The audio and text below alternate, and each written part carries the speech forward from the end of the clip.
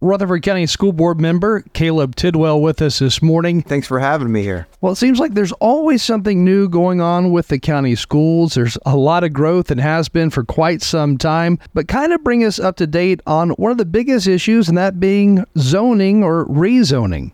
Yeah, so recently it came out that Murfreesboro was the 16th fastest growing city in the nation, according to Smart Assets.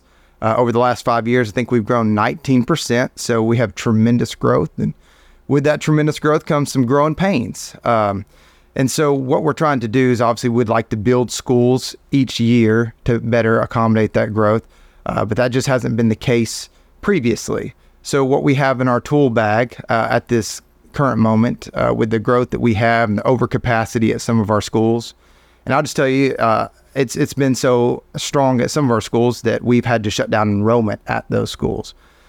So the tools that we have are rezoning, and so we've started with that. It's been a process we've been working on for basically the school board has been looking at it over the past 18 months. We just had a vote on it on November 14th at a special called meeting, and did a rezone that's going to go into place for elementary and high schools. That's going to start 25-26 that fall, and then 26-27 for the middle school rezone. Now, all this information is on our website, rutherfordcountyschools.net, so people can see the lines and where they're at. Now, when this new zone or the new zones go into play, this is going to be after the brand new school on the Beatty Farm property opens up. And of course, that has not even, construction hasn't even started there yet. That is true. We are planning to break ground on that this coming year, obviously as early as possible. So there are some factors that are involved with that. What we kind of looked at was we had to do something about where we're at and the options for building. We'd bought the land, we'd purchased it. We are working or have a design that we have, and we're going to plan on breaking ground on that this year. That gives us a year and a half to get that project done. And we're hoping that that's going to be a good outcome for us. We're also hoping that we can build a middle school there. That's why we've delayed the middle school opening until 26-27 as far as the rezone going to effect, because we're hoping to have a middle school there as well. And the main part of this process is we know that Murfreesboro, or Rutherford County in general, is they're getting tired of being rezoned constantly. And instead of rezoning pockets here and pockets there and pockets here, some of our very high growth areas, we're trying to spread out some of that growth in some of the areas that aren't growing as fast. So the rezone district wide versus in these pockets kind of allows us to spread it a little bit further. That's not going to solve our long-term problem, which is we're going to have schools, and that's what we're working on now. Again, Rutherford County School Board member Caleb Tidwell with us this morning. The school board members, they recently had a retreat where they talked about some of the things that are coming up and some of the issues they've seen over the past 12 months or so. And one of those issues dealt with behavioral issues. First of all, how have the behaviors of students been over the last school year? Well, we definitely know that COVID played a factor into some of the behavioral issues that kids have experienced over the past several years. But also, we had to come up with some solutions to be able to make it a better system for our children in the classroom. And then also, we were having teachers that probably were making decisions based on the behavioral issues they were having. Maybe we're going to retire, maybe we're going to go somewhere else. So the board got together, of course, the school district as well, and they came up with a plan to hire some behavioral interventionists. And those individuals are throughout several of our schools. And so we're kind of testing the grounds on that to see what kind of difference that's made. We got an update on that year over year, that behavioral discipline referrals are down year over year. So it is working, and there's a lot of different aspects to that that are creating a positive atmosphere. You've got a job out there for folks who literally intervene when behavior becomes a problem for certain students. I'm curious, what does that role entail? Well, I guess an example would be if we had a particular student that was being quite unruly. Of course, say it was in a particular classroom or whatnot. They have individuals, instead of the teacher having to pull away from the rest of the students these interventionists can come in and kind of help this particular student regain their control. Now, sometimes if they can be with them in the classroom, maybe sit with them and help them through the classroom, that would be great. But if they need to take the student out, it's not the teacher leaving the rest of the students, it's the interventionist taking them out, kind of working with them. We even have a dedicated room at some of our elementary schools, which is where we see, surprisingly, a lot of our behavioral issues, where they can kind of calm down and kind of reset themselves. So it's been something that our feedback from principals and the rest of the district has received very positively. Now, is this something that was being done in other states or other counties? And is that how Rutherford County got this idea? Well, there was a lot of talk, there's a lot of brainstorming going on. So we were looking at any and all ideas to see what made the best match for Rutherford County and what showed some results. And these were a few of the ideas that came up. And Miss Ralston and Dr. Chastain at Rutherford County, they just did a fantastic job at putting this information together, presenting it to the board, and just the results that we've seen since then, as that was such a huge issue back when I was running in 2022, was the behavioral issues. And the results we've seen year over year from it show that we're moving in the right direction. So I'm hoping that continues as well. So when we look at some of the different behavior patterns of students, are we seeing fighting? Are we seeing, class clowns? What are you hearing the most about, and what are you hearing the least of? So I think the assumption is always when there's behavior issues, people assume it's fighting, but I think it's more maybe some emotional needs that some of our students have. I mean, we are a very inclusive school district, and so those that require a little bit more needs or help, then we try to keep them in the classroom as much as possible. There are some challenges along with that, and so as part of those challenges, we want them to be there, we want them to be a part of the classroom, but we can't have the constant disruption. So it's more of, I guess to answer your question, more of I would say the majority, more the emotional side than it is, or mental health side, I guess you could even say, than it is like a physical violence or anything like that. We're not seeing that a lot in our elementary schools. So years ago, the big things were, you would either get in-school suspension, out-of-school suspension, or a paddling. Are those forms of punishment even, do they offer those forms of punishment anymore? Yeah, on the paddling, I don't think that is something that we push across the district. And so that's really not on the table here locally. But as far as in-school suspension, out-of-school suspension, yes, those are things that are on the table, and we use those. We also have alternative schools. Some of the violent behavior, fighting. One of the issues we had last year was that our alternative schools, well, we've had this year for a long time, but our alternative schools were filling up. So we got Smyrna West and we got Daniel McKee. There's a certain amount of space granted to middle schools and high schools for those seats in those schools. So if they already have those seats full and they have a big fight, or even a couple kids get into a fight and they send them over there, they have to take seats that were already taken and bring those kids back, whether they're finished with the program they started there or not, and fill the new students in those seats. The issue with that is you had some, and I talked to several principals about this, you had some students that had only been there a week or two. They were supposed to be there, say, 90 days. And they were already on their way back because there was not enough room. So we made some changes that we felt would be helpful. One, we pushed for a third alternative school, and we did get that. There's a building that we're looking at doing some renovations on. We've already purchased. We've already worked with the tenants there. That's out on South Church Street. So we're going to have a third alternative school that's going to help us with our space. And I know people don't want to probably talk much about alternative schools, but in that same aspect, we haven't done anything, increase our capacity at our alternative schools, I don't think, in 20 years. And yet, look at the growth that we've had over this almost doubled the size of our school district in 20 years. That's just not feasible. So having a third alternative school will be really useful in spreading out those seats. I'll touch real quickly on the in-school suspension. So we also changed some of the disciplines on what we did with like vaping. So we wouldn't want a student having a seat for vaping at an alternative school when we have kids fighting and they need those seats for that. So we started doing in-school suspension, developed a curriculum that we can use to kind of help these kids solve that problem, as we know that's a growing issue in several districts. One of the problems that we heard about here at the station, because we had several calls from parents who were concerned about it, and that was, I believe, at Riverdale High School, where somebody was supposedly, or I guess several kids were supposedly taking photos of other children.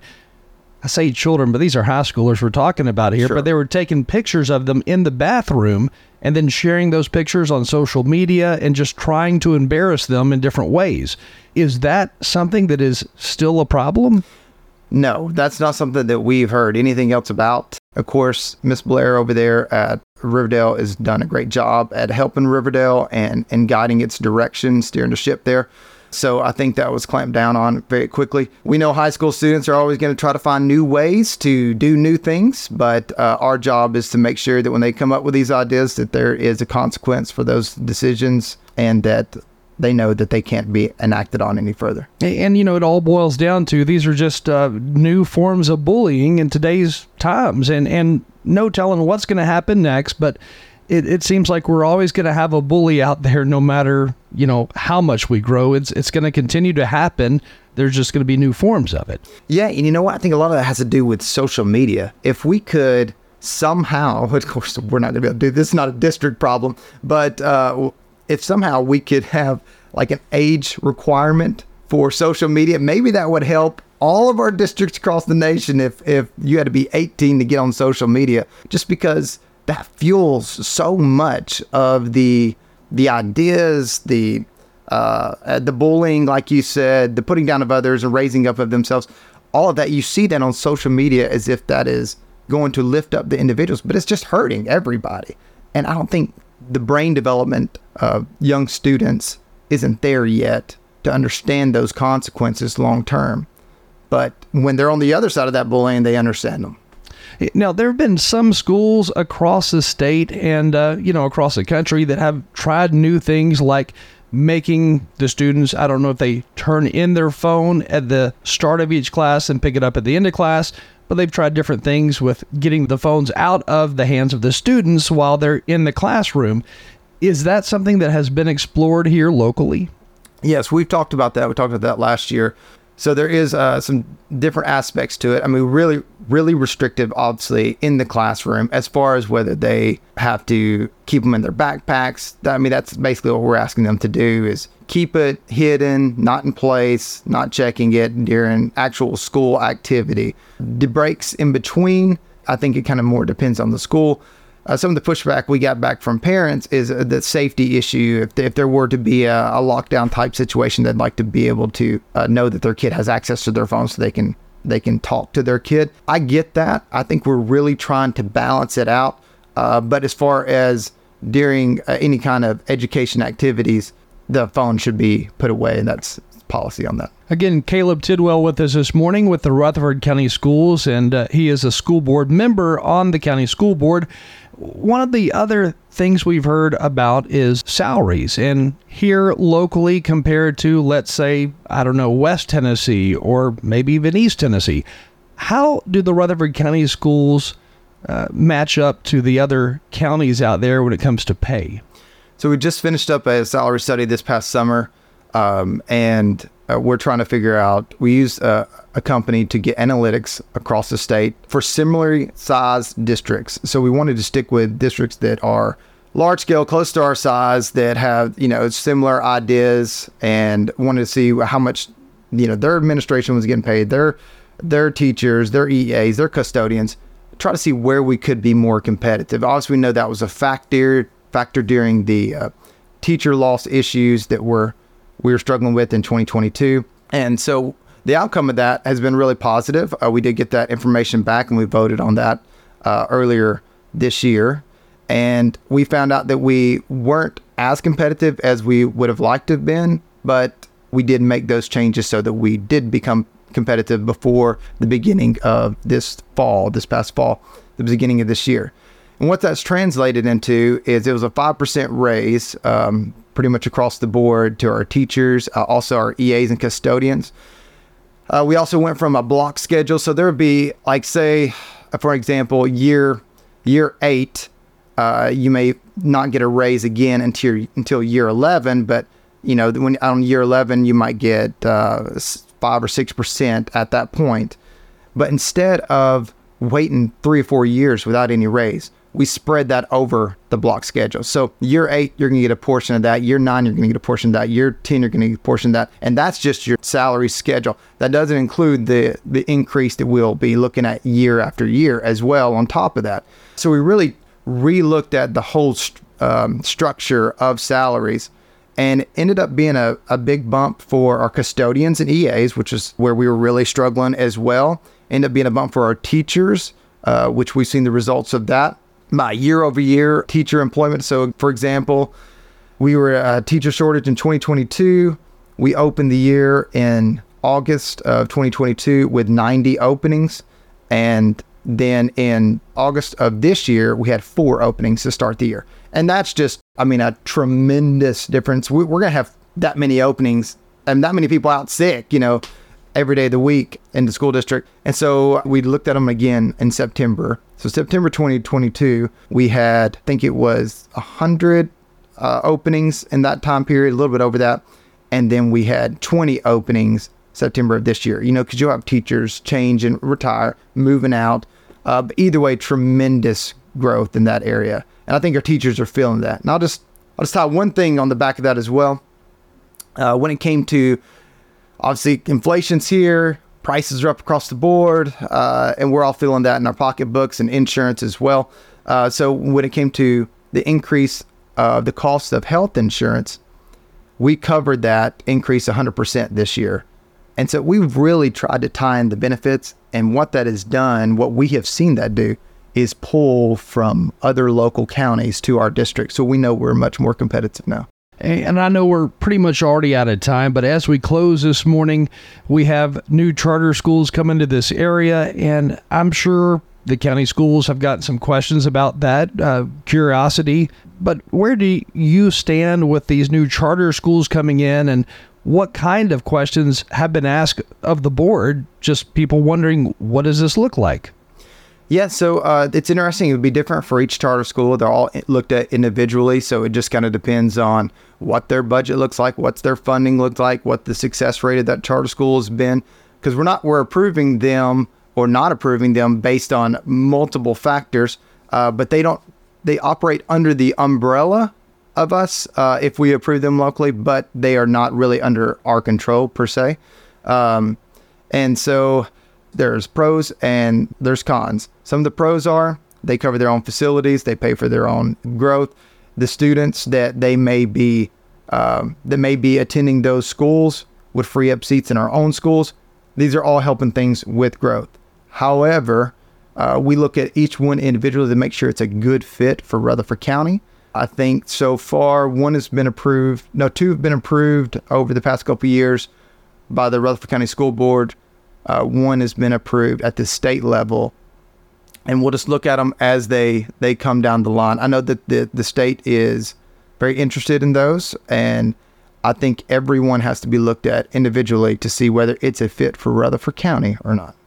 Again, with us this morning, Rutherford County School Board member Caleb Tidwell of Zone 3. Is there anything we left off that you can think of? No. So far, we're trending in the right direction as far as the school district, and we'd love to keep that going. Of course, I'll be up for election in 2024, so I'm Caleb Tidwell, Zone 3. And, we would love to have a continued positive trajectory for the school district. I think we're going to get that opportunity. Well, again, thank you for joining us this morning. Thank you for having me.